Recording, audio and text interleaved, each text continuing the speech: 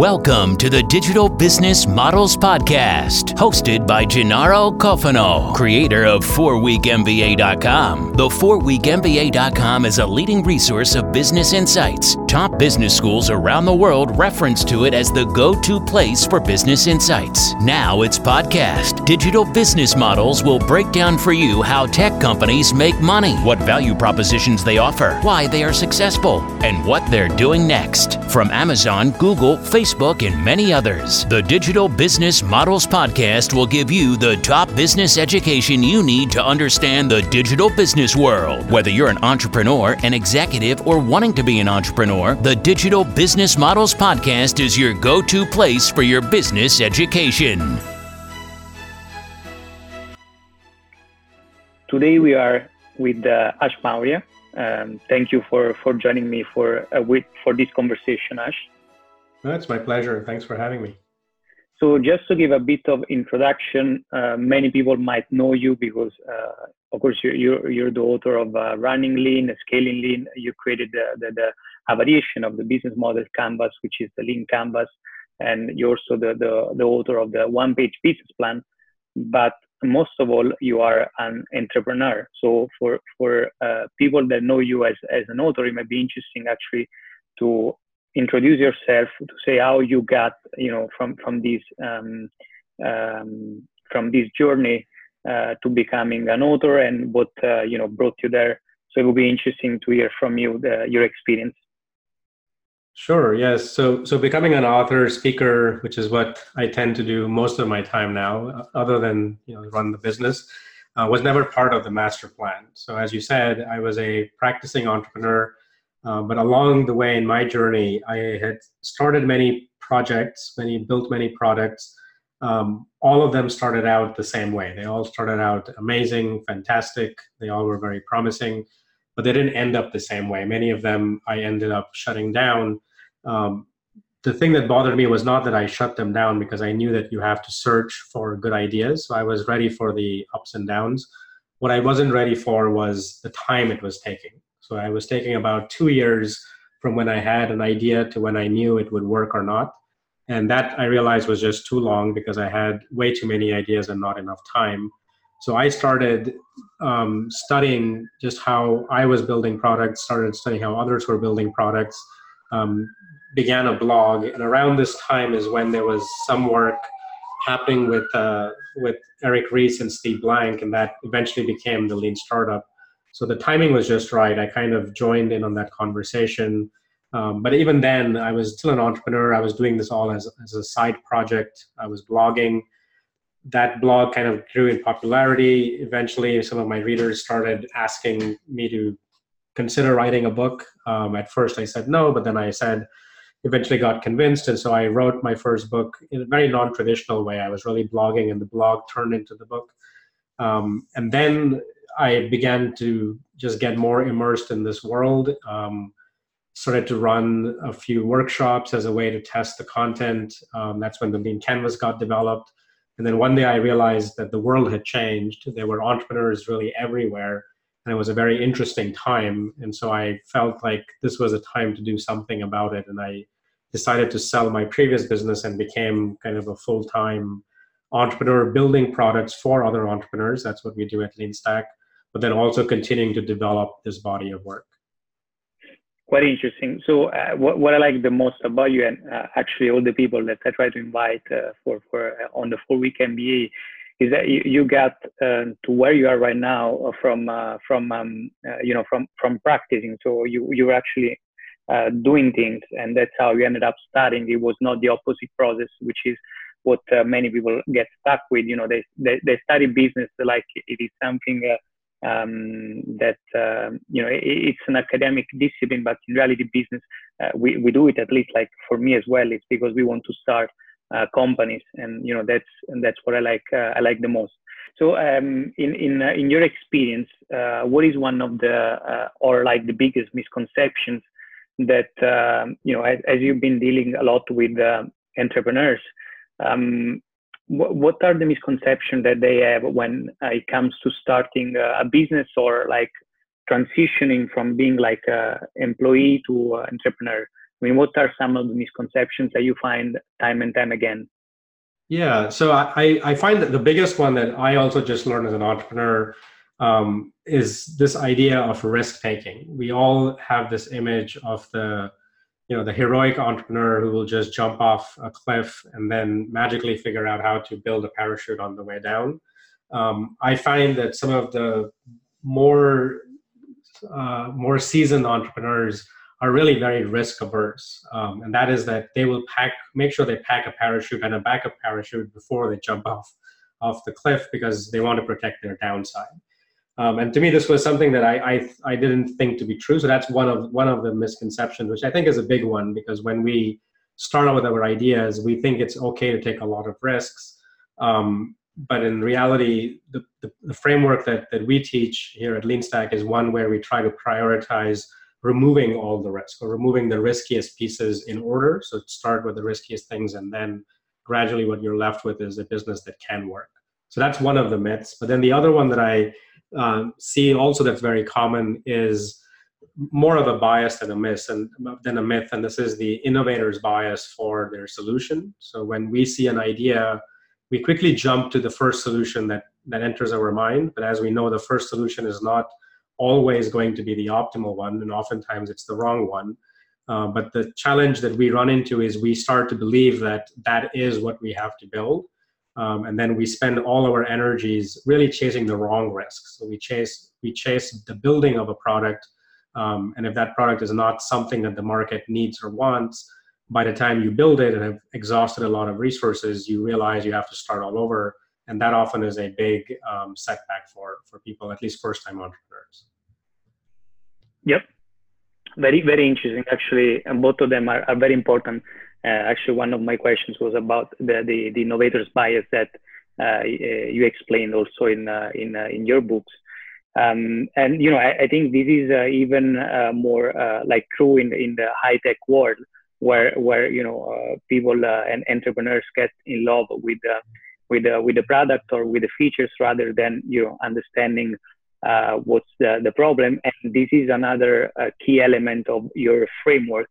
So you highlight and you stress many times that what really matters is not. You say in your books, like you also explain that it's not just important the product market fit, but you want to start actually from another perspective, which is the problem market fit. Can you explain us a bit more how this works, this process? Yeah. So it's as you said. One of the biases that many entrepreneurs run into is this premature love of solution. And so like first principles in science, you almost have to deconstruct the idea. So we have to start with basics. In this case, when we look at a business, we have to break it down into customers and problems. If you don't have the right customers who are trying to get certain problems solved, then no matter what solution you build, it doesn't really matter, because we know that unless you're solving a problem, customers are not going to use it. They're not going to pay you money. Even if you can reach them, even if you have a patent or an unfair advantage, it doesn't matter at the end of the day because your customers don't care. So that's the way we logically break it down. But the bias is one of those things that, as we know, that's very sneaky. So it comes up on us and it pretends to be very tempting. And so when we have the idea, we think, this is surely the solution. What we try to do to overcome that is we come up with a lot of techniques for continuous testing. So even though we may have a product in mind, we don't build the entire product. This is where the notion of the minimum viable product comes in. We build something smaller. And even before that, even if we have a product that's small that we want to build, we don't even start with that. We might start with the demo. We might first go and find customers, see if we can reach them, even talk to them, because if we can't talk to customers, we can't sell them anything. So we start all the way back. So it's starting with the end in mind, and then deconstructing our way back all the way to the beginning and start validating bottoms up. So that generally is how we overcome that innovator's bias for solution. As we were saying, it's very important that you start validating the idea and actually the product even probably before you start building it. And there is, I think, a group of entrepreneurs which also believes that you even have to sell the product even before you actually start building it. What do you think in that sense? Does it make sense to actually sell a product even before you have it, so that you can validate the idea as quickly as possible? Yeah, no, that's in many ways is exactly what we also teach. And so if you look at the traditional way we have sold products, is we would build it first, then demo it to a customer, and then sell it.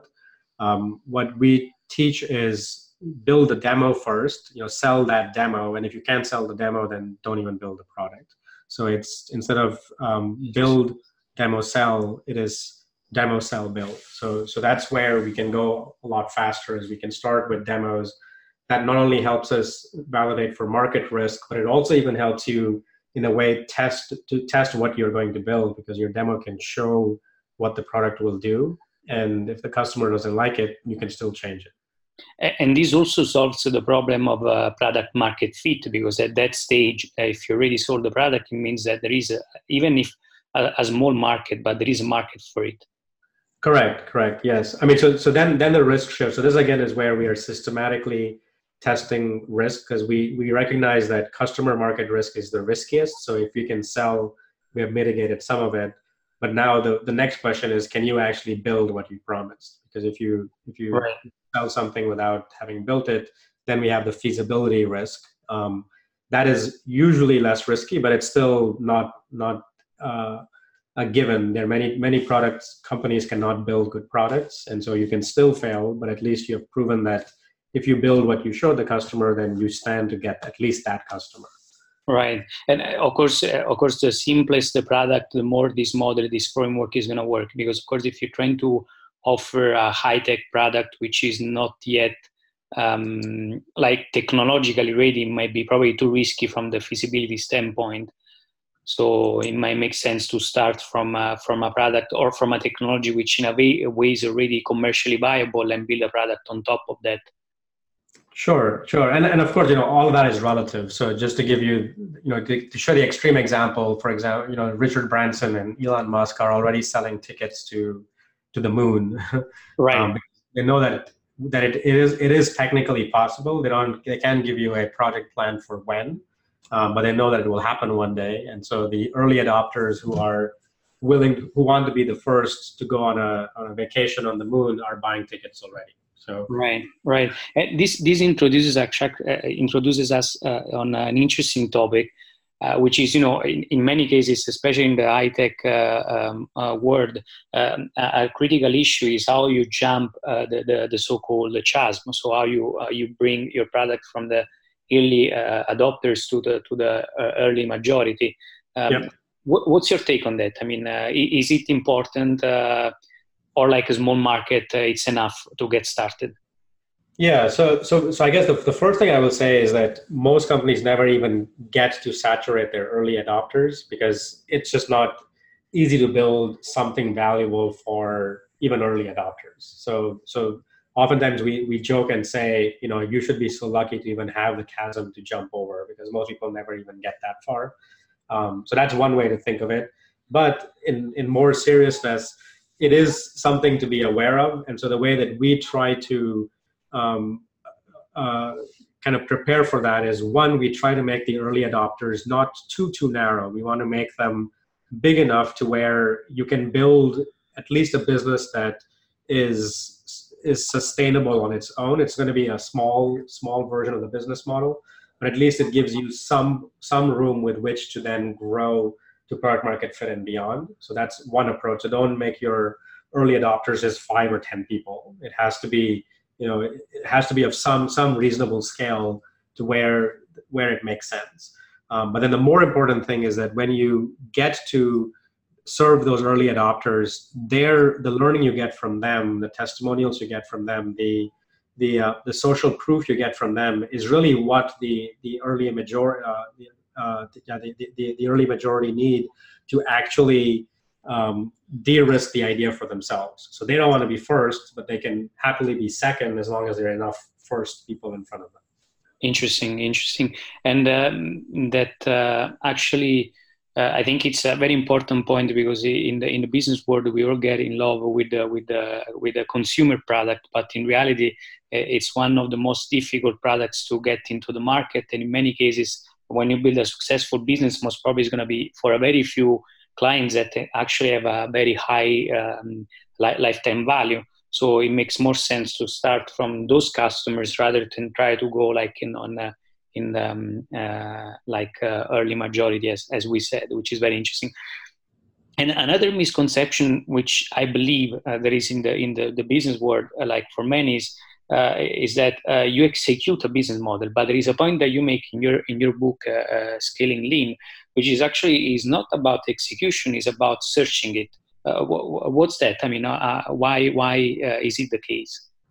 Yeah, so it's one of those things where if you look at the execution kind of mindset, it goes back to the original business planning type of world where we would take an idea, we would spend all this time doing the analysis, and even though we didn't know all the facts, we would raise some money, build a team, and then start executing a plan. That playbook used to work at a time when there wasn't a lot of competition. So if you could build a product, get it to market, and even if it was wrong, you still had the attention of customers because they would work with you. Even if you got it completely wrong, you could build the product again, and that's how big companies have survived for all these years. Today, the world is very different. I read a statistic recently that there are about 100 million ideas that get started every year. That's 100 million. That's 3 a second. So when there are those many ideas, if you spend 9 months coming up with this perfect plan that is flawed, in that same time, you can do the math. There are probably lots of other ideas which are similar to yours, and you only need one of them to break through. And so that's why that old model doesn't work. And so we have to go a lot faster than before. And now if you're going faster, when you go so fast, you can't really execute. You have to be constantly learning. And that's why we kind of talk about this as being a search versus execution mindset. Is we make some rough plans, but through the validation process, we are constantly course correcting, which is how business planning should have been in the start. The challenge always has been is that it's such a big document, it's such a big artifact that nobody wants to keep it up to date. But tools that we use now that are lighter weight allow you for that kind of dynamic evolution. Interesting. You also make an interesting point in one of your articles, is that you say like a business plan, even when you actually write it, your investors won't even read it because what they want from you is actually the pitch, is the pitch deck, like the elevator speech. So those are all short form of your business plan, which really allows them to grasp, to be inspired by your story and what is that you're trying to sell them when it comes to your startup idea. So it changes the perspective on how I looked at the business plan, for sure. And there is actually one metric that you look at when it comes to the success of a company, which I loved when I was reading your book, like the Scaling Lean, which is traction. Like, what is it? Why is that so important?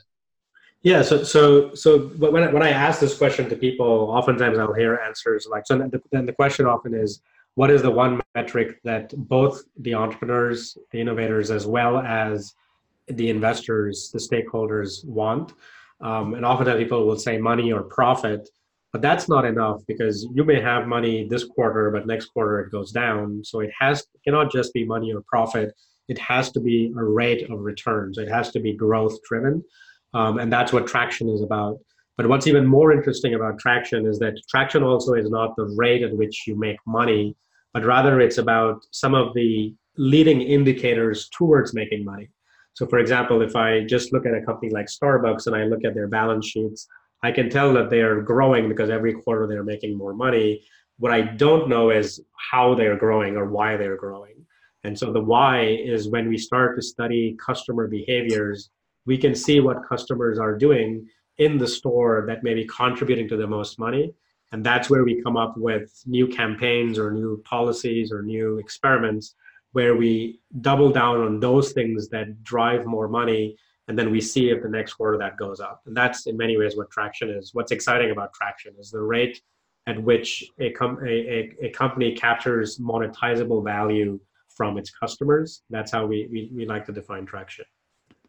Interesting, and that's a point that I also miss many times because, for instance, I look a lot at financial statements, but the problem is that when you do look at financial statements, you miss this kind of picture, which is traction, and the fact that not all the money that comes in is let's call it good money. Sure.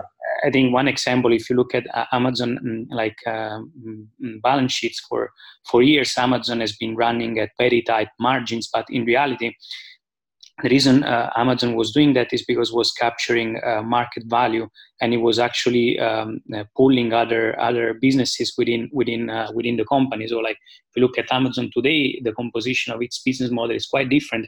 And even though, again, the online store it's has very tight margin, it's what actually drove the growth of other business units that today contribute to most of Amazon success. So it's yeah. Yep. And what do you think of because of course we don't look at profits, fine, but profits, I guess, it's still a good metric to understand whether a business model is viable. Because today, if you look at the many, especially the tech IPOs going on, you look at the financial statements, and the first thing that you notice is that the bottom line is negative. So they're actually running at net losses in the millions or in the billions in some cases. We have cases like there's like WeWork, there's Uber, there are other companies which we call like decacorns, like companies like startups worth more than 10 billions. But what do you think? Are those? Can we say that those companies have a sustainable business model, even though they're not yet turning a net profit? In my opinion, no. And so this is where, I mean, all those companies had an inflection point. So all those companies, when they hit product market fit and beyond, they had a choice to make, which is we can become a very profitable company, or we can become a fast growing company. So it was growth versus profit. And many of their investors chose growth over profit because it goes back a bit to the Amazon strategy, which is let's get so big that then we have an unfair advantage.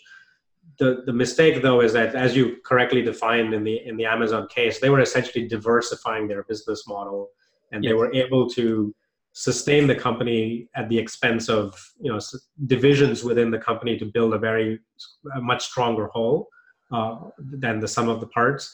But in the case of many of these one idea types of companies, that is the whole company. And so to me, it doesn't make economical sense when you're just growing for the sake of growth with no end of it ever turning into a profit. So it becomes more of a speculative game, which is what a lot of the derivative assets and the whole markets are about. But you look at many companies, Skype being one of them, that grew the huge valuation and then got essentially sold for a very big loss.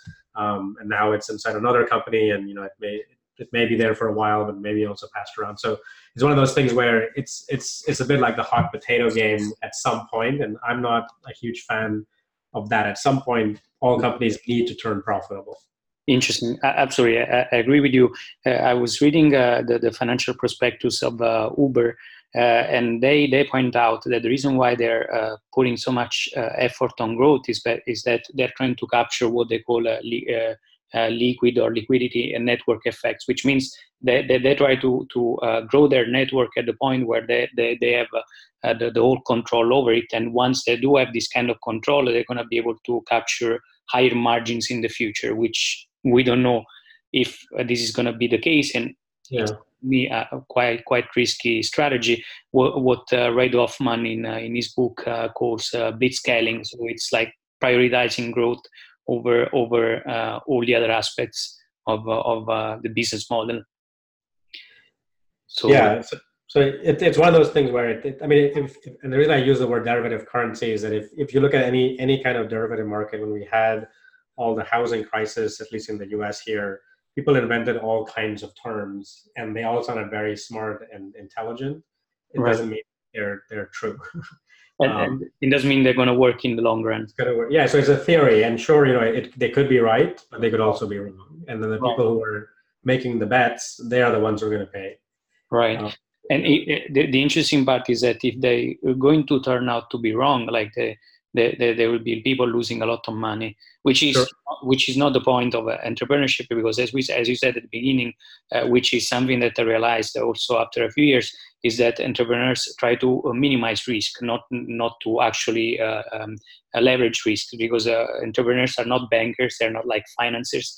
They're like very practical people, and they try to really launch businesses and minimize the risk.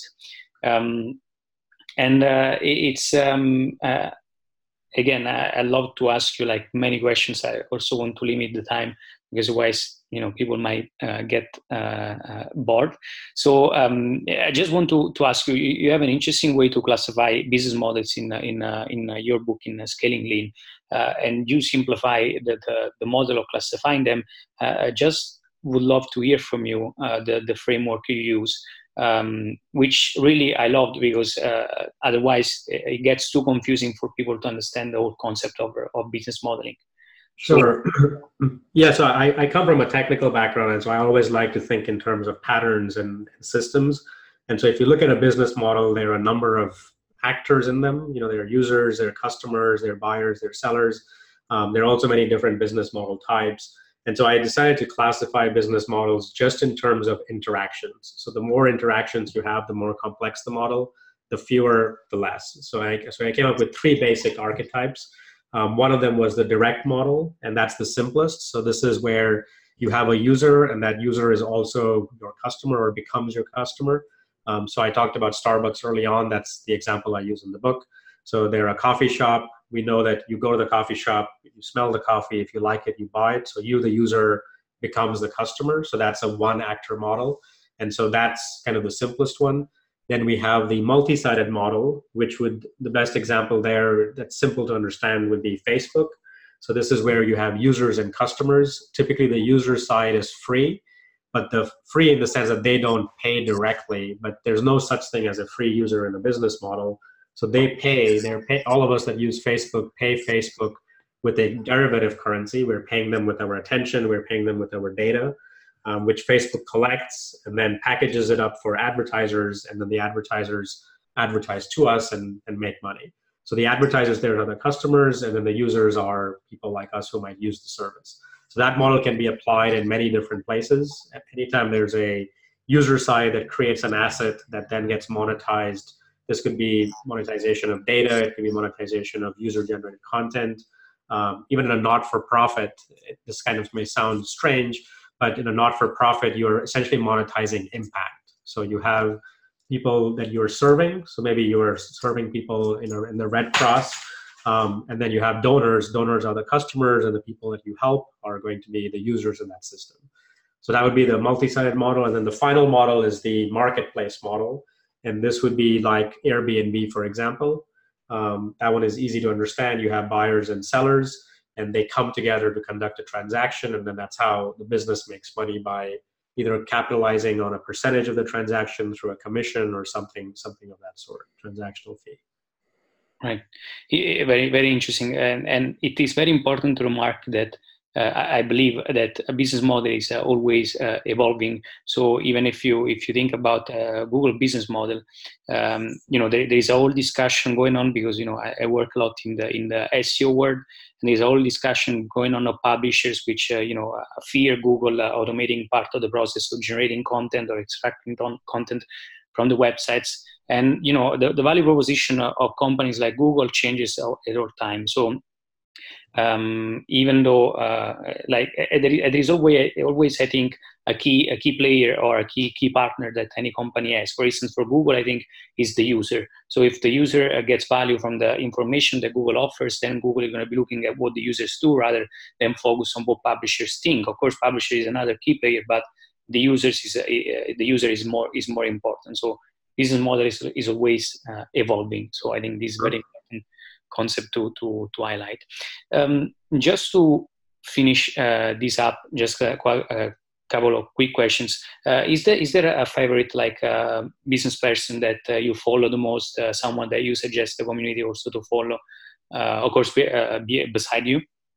So I tend to be a very deliberate reader. So I have over the years followed many people, and so that's why it's when people ask me that question, like, "What's your favorite book?" or "Who's your favorite thinker?" or it's hard to answer because it kind of changes. And so again, when I talk about love the problem, not the solution, a lot of it is really chasing problems that keep one up or keep the business up. And so that's for me generally who I tend to follow. In terms of kind of, I would just say, and this is maybe not a very unique answer, but if I look at someone like Elon Musk, apart from his his work life, or lack of work-life balance, that's something I don't think he has to be so disbalanced about. I do admire a lot of his thinking. He has like a very non-linear way of thinking, which is something we try to teach, is this idea of 10x thinking. Yes. So take a problem, deconstruct it, don't think, and then don't put it back in the same way, because then you build the same thing. Put it, try to remove some of the steps and try to make some leaps forward. So I find that's something you see in a lot of his ideas and his business. And I think it's a very powerful thinking process, but also skill that can be developed and can be taught. So that's something I respect a lot from him. I learned a lot from just watching, I never met Steve Jobs, but just watching the way his career and kind of how he went through setbacks, but also how good of a storyteller he was. So there are a lot of people that I've kind of from the more famous people, those are the people who I tend to have followed. But behind the scenes, there are a lot of authors and thinkers from philosophy, from science, from engineering that I just constantly read, because I look for patterns everywhere, and you'll find solutions to problems everywhere. The hard part is piecing them together and trying to synthesize them towards something that can make sense. Interesting. And the 10x thinking is so important. What also the Googlers, the people from Google call moonshot thinking, which is a very, very important concept. I try to apply. It's very difficult one, but very interesting one. So, and are there any companion books that you suggest reading? Beside like Running Lean and Scaling Lean, which I suggest for everyone, because they really give you the foundation to understand how entrepreneurship should work today. So is there any companion books that you suggest reading? Yeah, so I guess the one that I guess goes along with the series, which a lot of people, if you've heard of Lean or Lean Startup, you probably have read it, but it's the Eric Ries kind of Lean Startup book. And I really suggest that because that's more of a big idea book, which has a lot of kind of case studies and at least gets people to understand the context in which a lot of these things apply. I tend to write a lot of how-to books. So my book tends to be kind of more fitting in the sense of how do you practice these kinds of things. Along those lines, I also find the Lean Analytics book by Alistair Kroll and Ben Yoskovitz to be a very good book. It gets more into kind of the metrics and what that you would need to be able to kind of measure and test and test your business. Outside that, there, as I said, there are many books that are being published. It really comes down to, I guess, if I look at an individual, I try to get a sense of what are the things that they know well and what are the things that there are gaps in, and there are usually some books that one can recommend there.